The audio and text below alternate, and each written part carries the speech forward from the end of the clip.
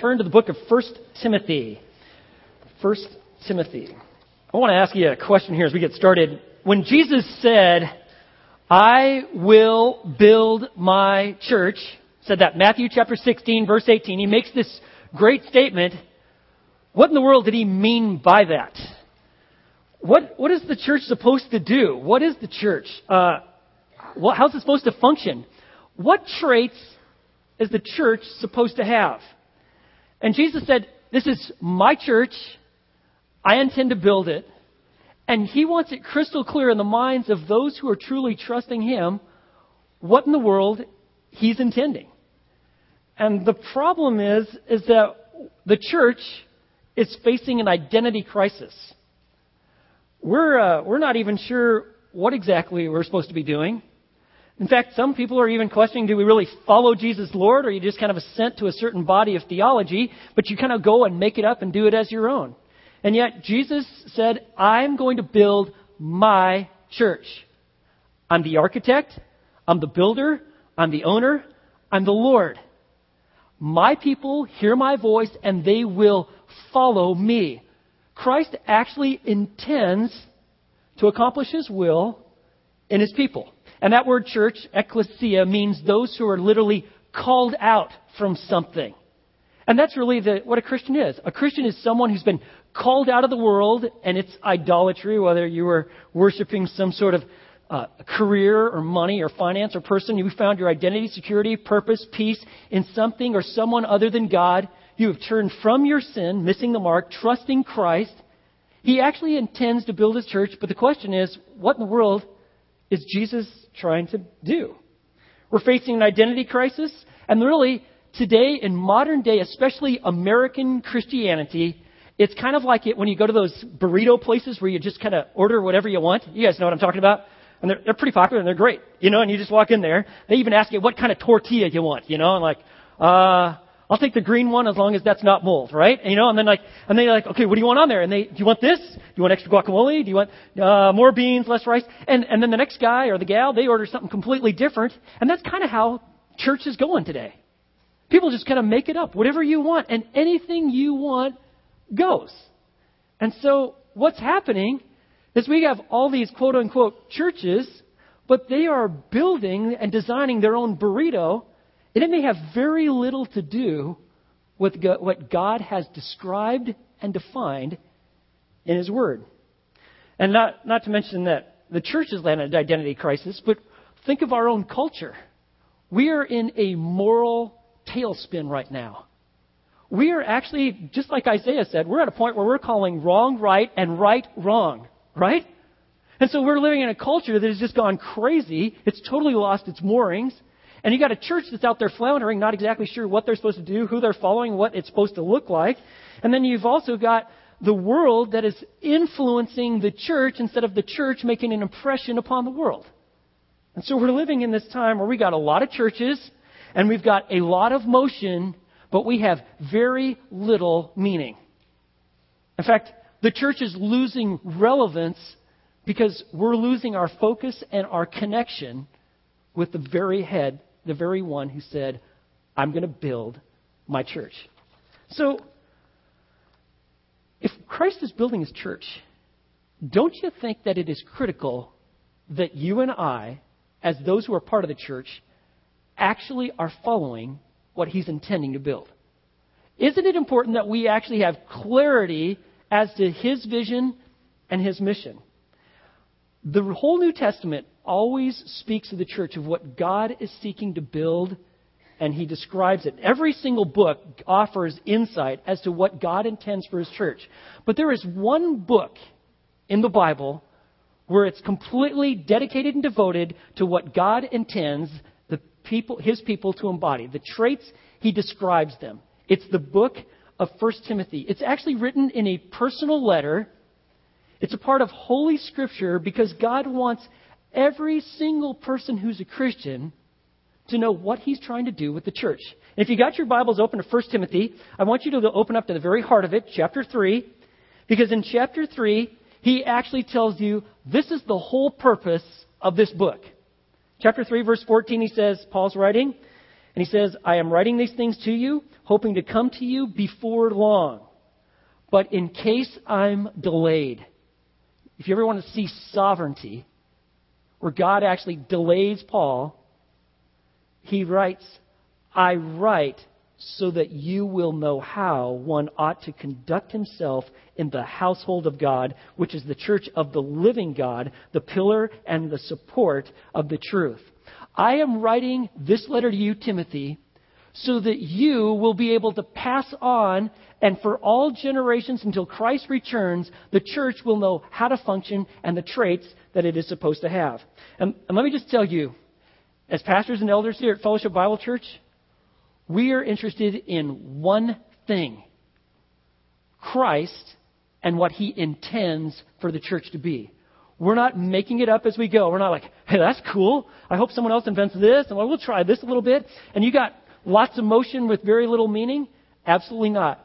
We are absolutely fixed and focused upon Christ, glorifying Him, and we want to see His purposes accomplished in this generation. And so that is why Paul is writing this letter. 1 Timothy is not kind of just an optional book. Like, yeah, I might read it or I might not. Actually, what he has written here has to be completely clear in the minds of his people. And that's why we're going to take some time. We're going to walk through this book. We're beginning a series of the intentional church. Because what he spoke of back, he wrote this letter about AD 62, 64, is just as relevant and just as needed then as it is now. Now, let me tell you, when Paul wrote this letter to Timothy, his protege, a disciple of his that he sent to pastor this church in Ephesus, he wrote it in a time where Ephesus was facing all sorts of external dangers, at least the church was. Now, if you know anything about Ephesus, and years ago we actually studied the book of Ephesians, and we actually kind of went through all the detail of what this culture looked like, but Ephesus was a leading commercial and cultural city in the Roman Empire. And it actually had in the heart of its city one of the 7 wonders of the world, of the ancient world, and that was the temple of Artemis, Diana. This was a massive temple, and Diana herself was a sex goddess. And so she was worshipped through all sorts of widespread prostitution and homosexuality and every other form of sexual perversion that man could think of. This goddess, Artemis, was worshipped in this fashion. And the people in Ephesus, not only that was their life, but people came from all around because they were attracted to these kind of worship experiences. This was not only a good place to do business and trade, they had a massive bank that actually was held at the temple, but you had all sorts of trades going on that appealed to men and women's basest desires. And there were all sorts of external dangers because, frankly, it's very appealing. Why do you think all the trash on TV has millions and millions of people captivated every single night? Do you know why? It appeals to their base desires. It's like, there's something in you like, I think I'll watch a little bit more of that.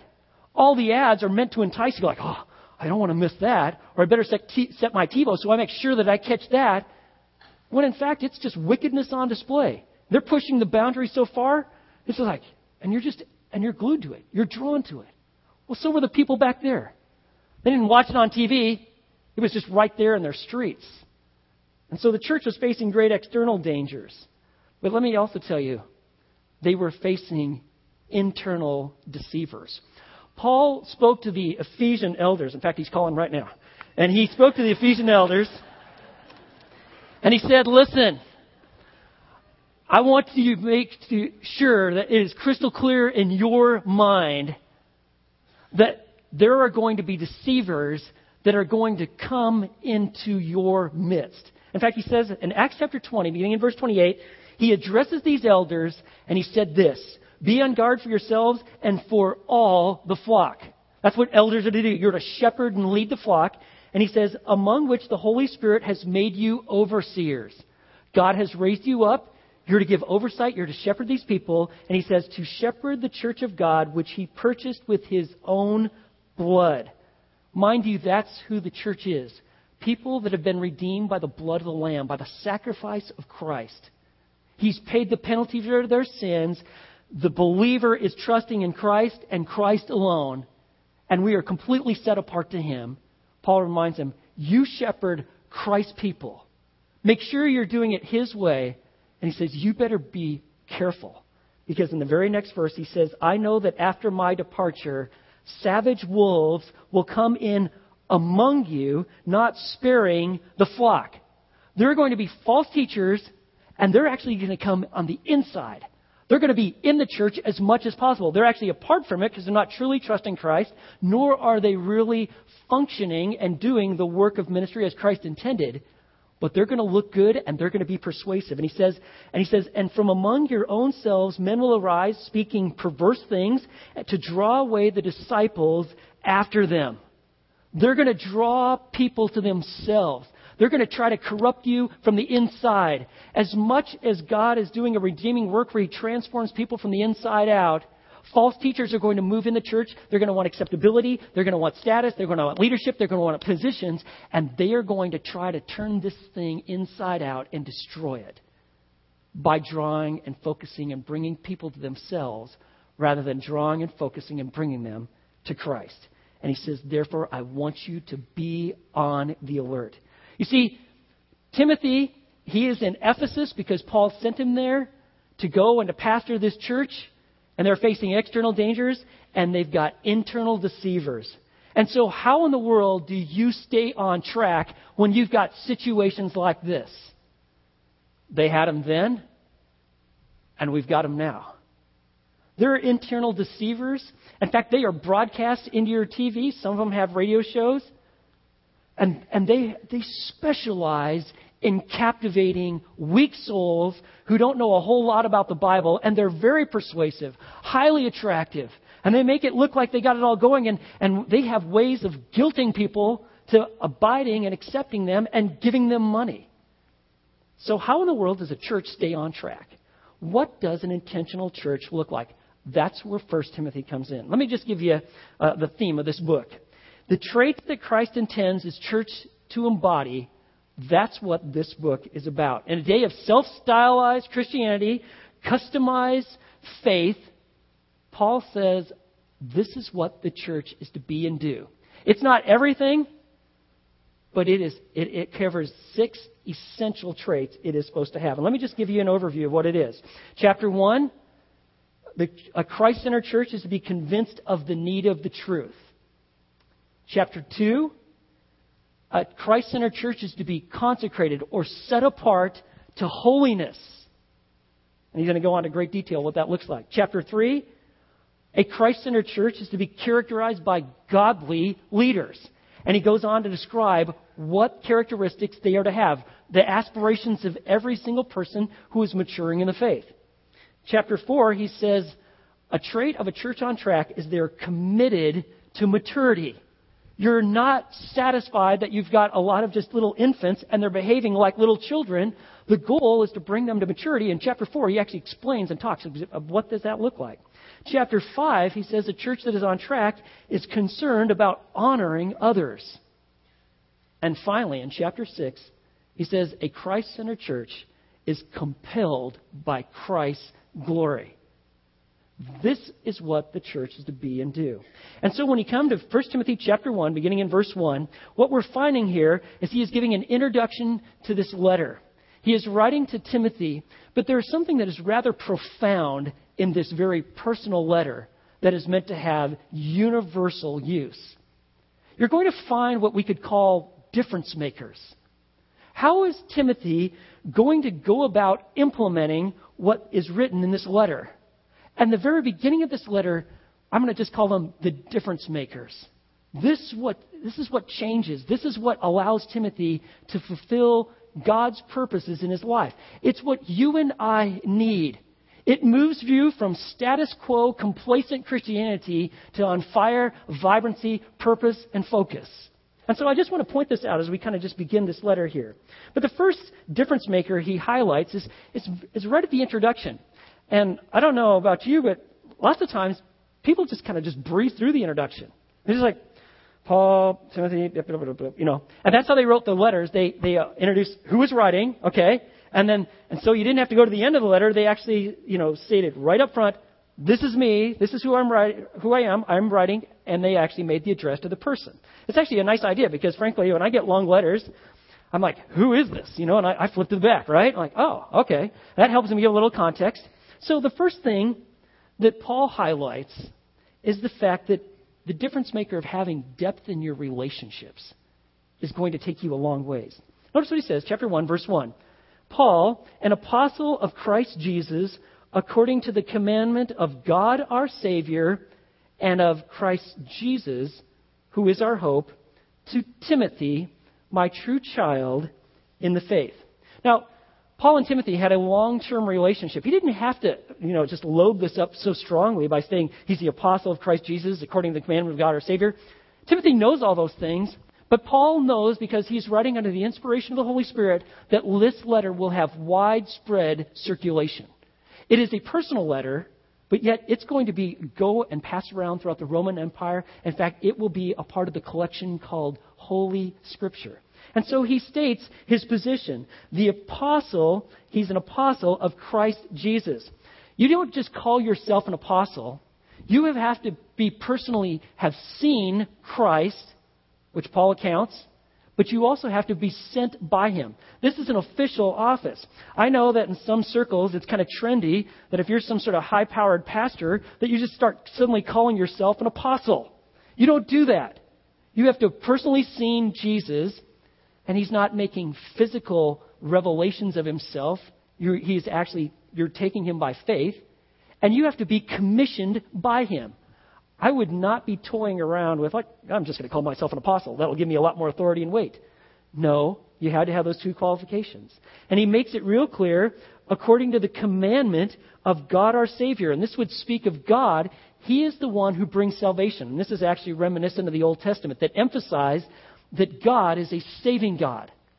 And he says, God our Savior and Christ Jesus who is our hope. He puts God, the Father, and Christ on an equal plane. That's because God is triune in nature. God the Father, God the Son, God the Holy Spirit. And so he's saying, I was actually commissioned by the Father and Christ Jesus, who's our hope. He's our hope for salvation, for sanctification, and for our future glory. And that's what literally the gospel is. When you believe the truth about Jesus. Now we use hope like, I sure hope it doesn't rain today. And it's like, it may or may not. But hope used, especially in the New Testament, had absolute certainty to it. This isn't something like wishful thinking. This is an absolute certainty. And so he says, Christ Jesus, who is our hope. And notice how he writes to Timothy, and I don't want you to miss this. My true child in the faith.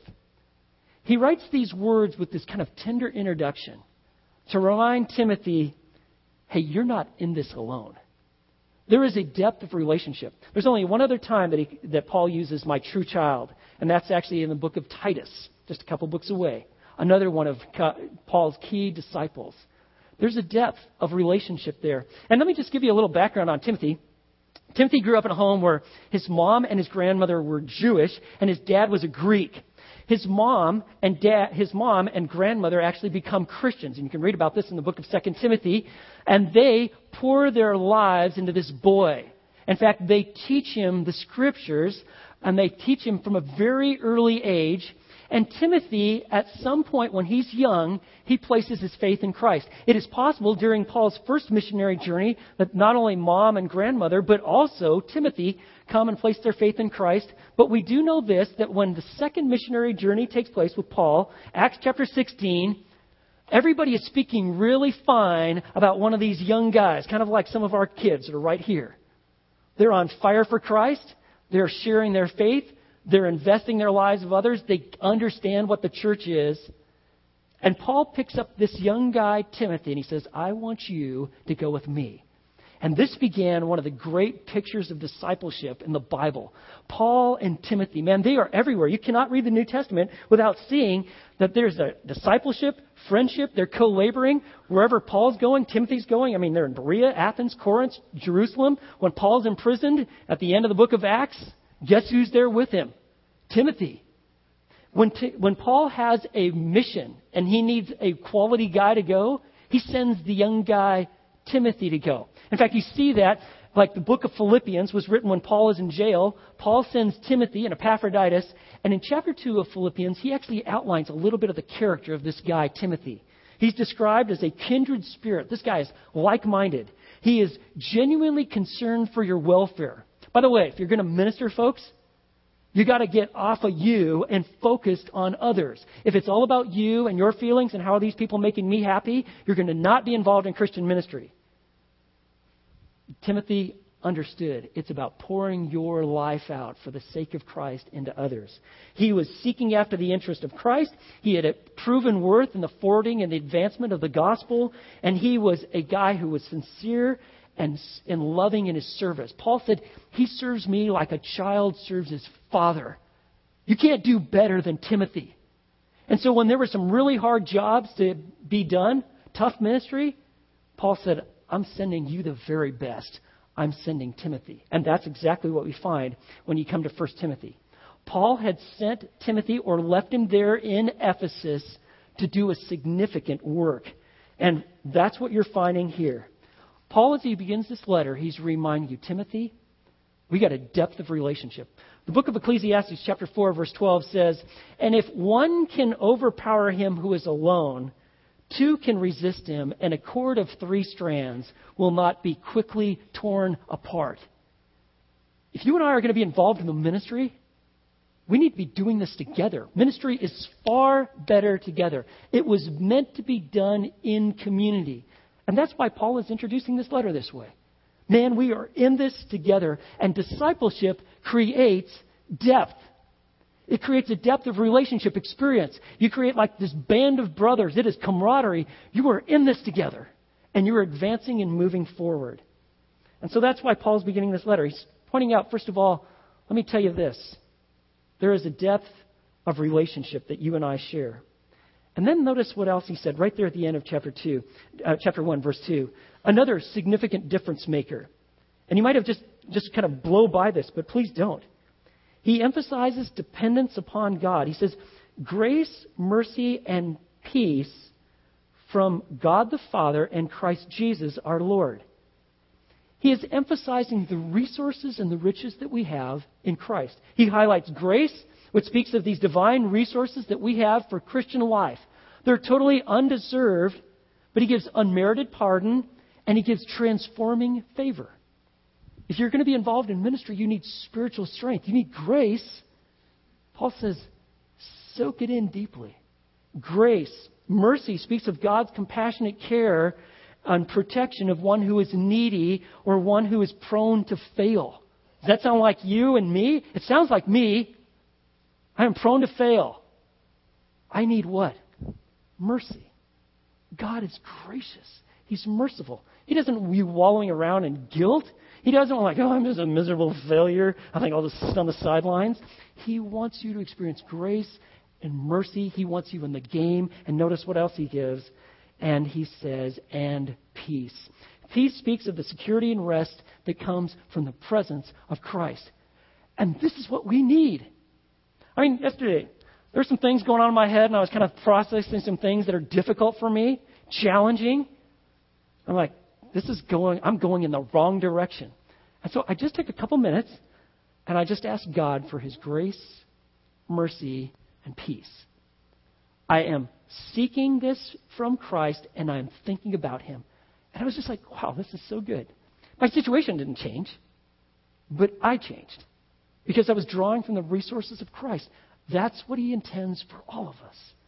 Drawing from the strength, the grace, the mercy, and the peace that we find in Christ. All that I need is found in him.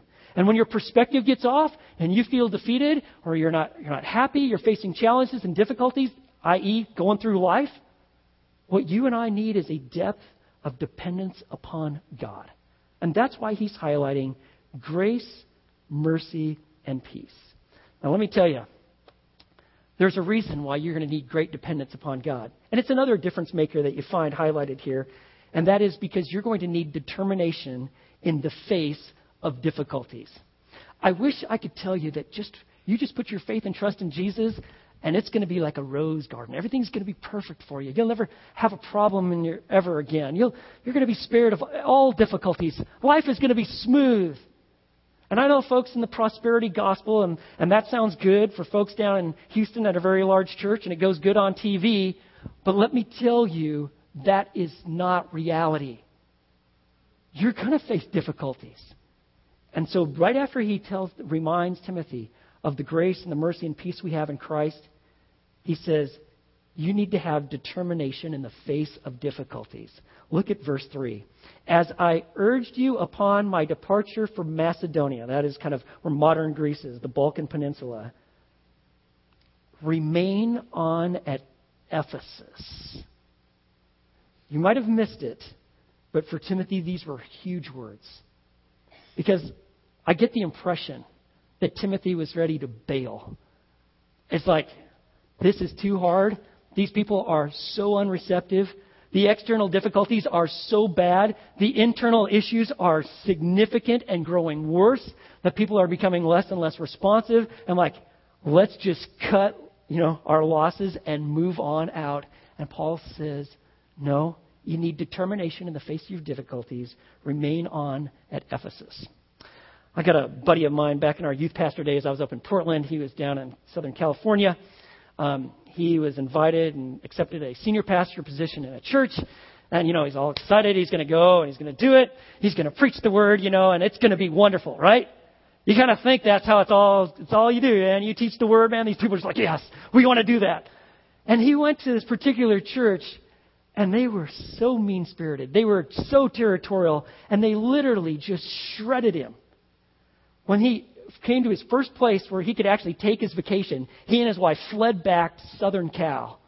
And she was like, I do not want to go back there. He was like, man, I'm with you. But he came back, and we got together at Pine Cove when we were at a men's retreat. And I said, whoa, Ken, man, you're here. And he said, it was this verse that had me come back. Remain on at Ephesus. And so he did. And today, by the way, there's a thriving church. But friends, you're going to face difficulty. And the difficulty that Paul was talking about Timothy about is that you got some serious issues going on in that church. Remain on at Ephesus, verse 3, so that you may instruct certain men not to teach strange doctrines.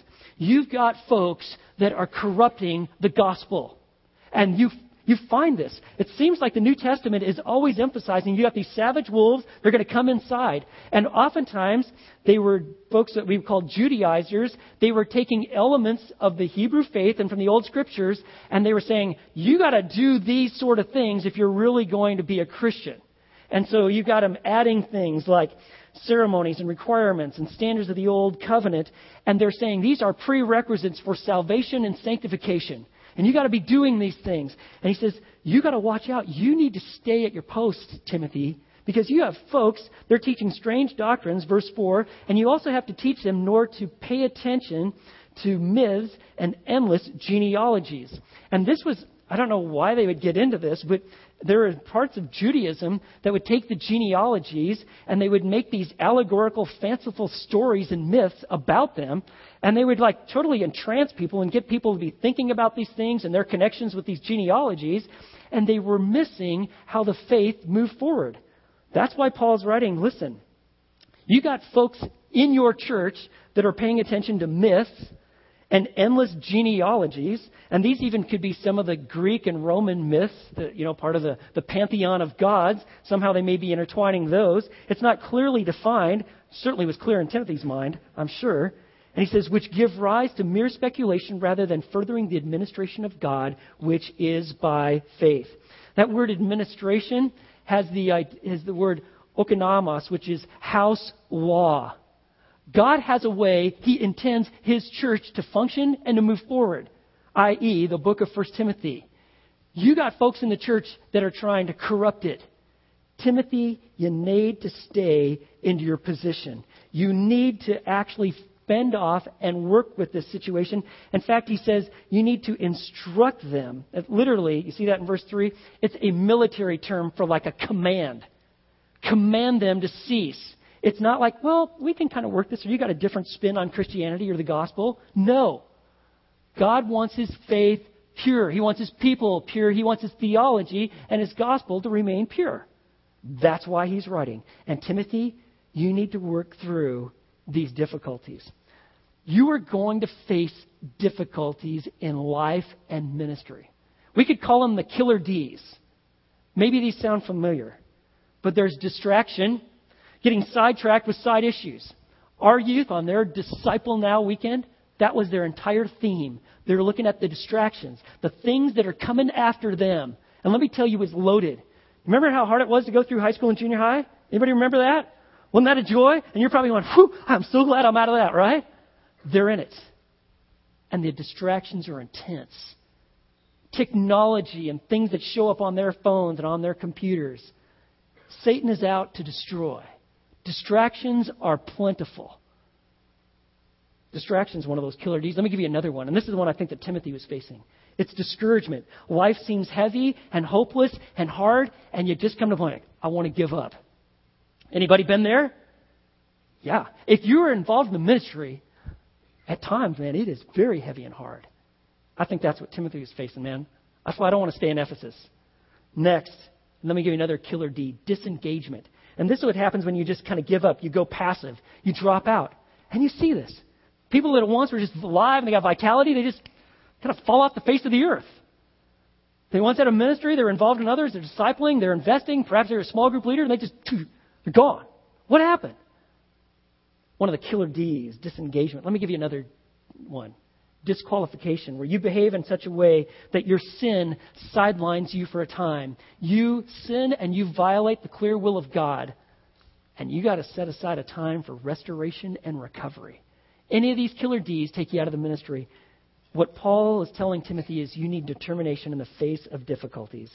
And then finally, let me just point out one other thing. This is huge. This is a great difference maker. Verse 5. You need to know what in the world you're doing. You need to stay focused. You need dedication to the Word of God and its goal. If you ever had any question like, gee, what is the end purpose? What is the church supposed to be doing? Well, you don't have to guess, and you certainly don't have to make it up. Look at verse 5. It's right there. Whoa. But the goal of our instruction, what is the goal? It's love from a pure heart and a good conscience and a sincere faith. God's goal is for absolute maturity in Christ where you are a loving individual. You absolutely love God. You're not performing for God. You're not trying to earn God's favor. You actually have a heart that loves God. And by the way, He knows. He knows if you've left your first love. He knows if you truly find joy in Him or you're just like, I'm just slugging through this. And you also have a love for people. You have maturity, your sincerity. There's a commitment. There's a warmth to you. There is compassion. There is care. There is a love for God and a love for people. It is the work of the Spirit as you stay focused on Christ and you see His loveliness. You're drawn to Him. He does His work through you. You become mature. That is the goal. He says the goal of our instruction is love. And this love flows from three sources. First of all, it's a pure heart, having the idea that you don't have conflicting loyalties. It's not like, yeah, I love God, but I really love my entertainment, or I really love my money. No, it's all settled. It's Christ. I love Him. And all these things that He's given me, man, I know I can enjoy them, but I know that they're meant for His purposes, but I'm all about Christ. You have a pure heart. There's holiness. You're not diving into stuff that is setting you on the sidelines. And if you are actively sinning, you're not, I just gave into my lust again. I'm just lying compulsively all the time and I'm never dealing with it. I know there is a war going on in your soul. And complacency is your reality because you are choosing to sin. You need a pure heart. Jesus specializes it. You just confess your sins. He's faithful and righteous to forgive us your sins. And notice what else he says, a good conscience rather than one that is laden with guilt. Your conscience is like your warning mechanism. And it's like the security system of your soul. And it tells you like, oh, you shouldn't be watching this. You shouldn't do that. You shouldn't say that. And it goes off. And especially if you violate it. On the other hand, your conscience affirms good decisions. When you're doing the right thing, you actually go, you know what? I'm I'm going to set myself aside, and I think I'm just going to love on this person. I don't know that person in the hospital, but, I know they're really struggling. And I'm going to go see them. You do it. You care for your neighbor. You care for your kids, your spouse. When you act on love, guess what happens? Your conscience goes off like, dude, you are on. That is exactly right. You are moving forward in maturity. And then he says, not only do you have a pure heart, a good conscience, but you've got a sincere faith.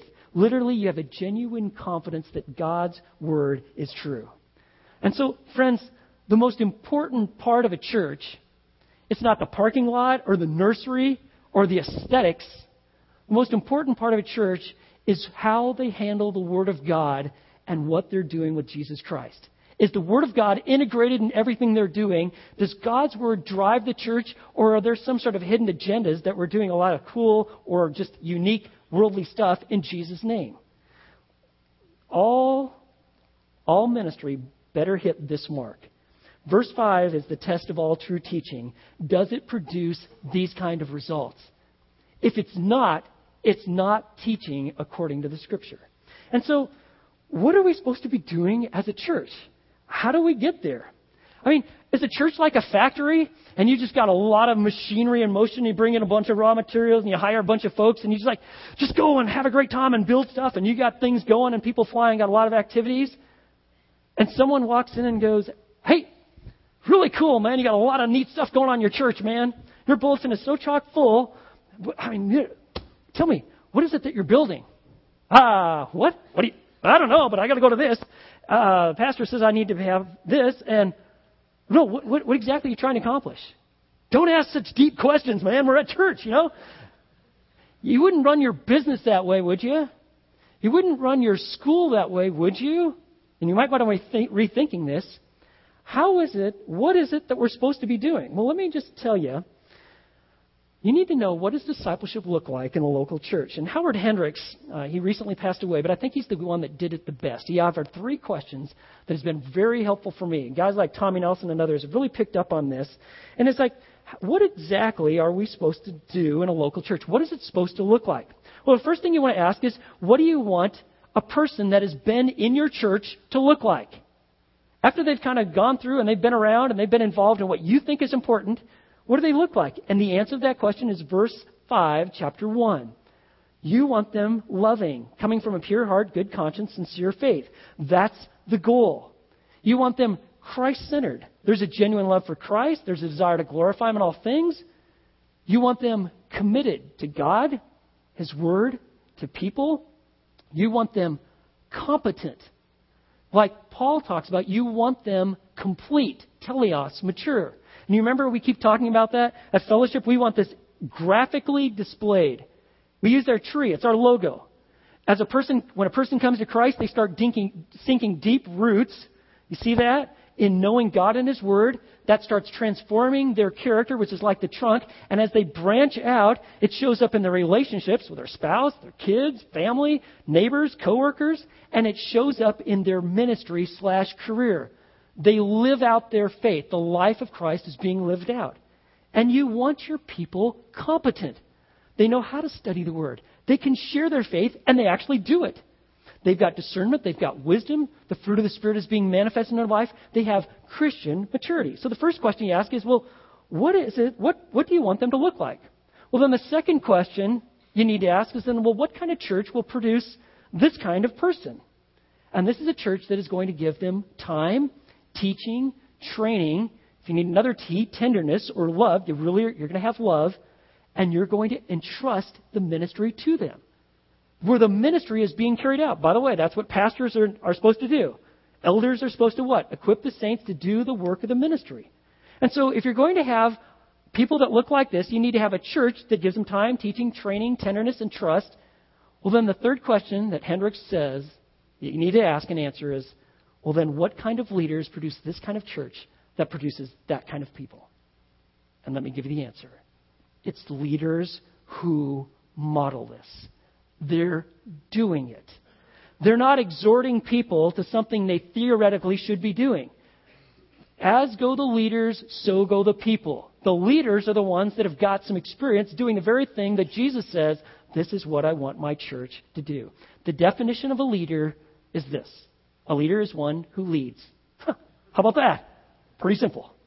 That's what leaders do. You cannot have a plan B. Jesus wants us hitting the target. At Fellowship, we're an intentional church. We're all about Christ, His glory, and His purposes in our lifetime. And being able to hit the target makes all the difference.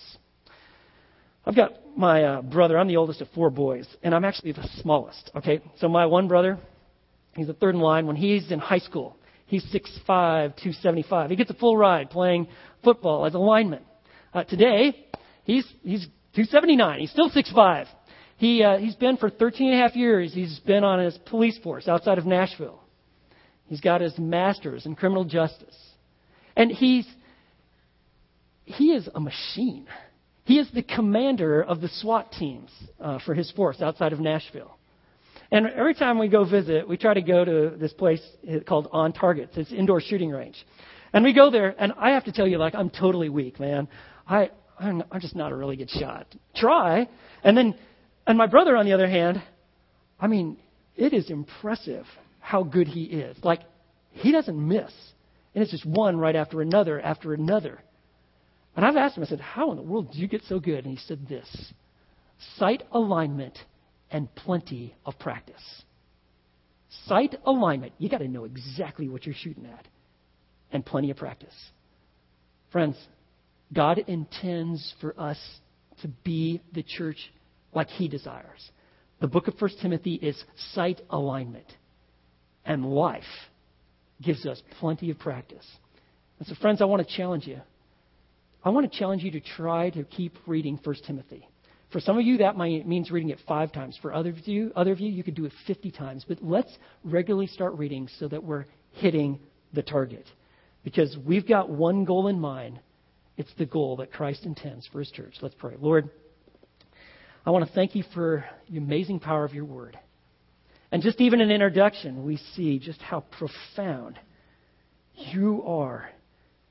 Your riches of relationship, the depth of camaraderie that we share, the focus that You have given us. So, Lord, may Your word have its full reality in our church. I pray, Lord, that You would, as we go through this book, do something transformational. And so we commit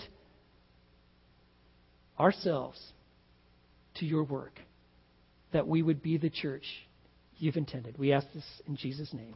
Amen.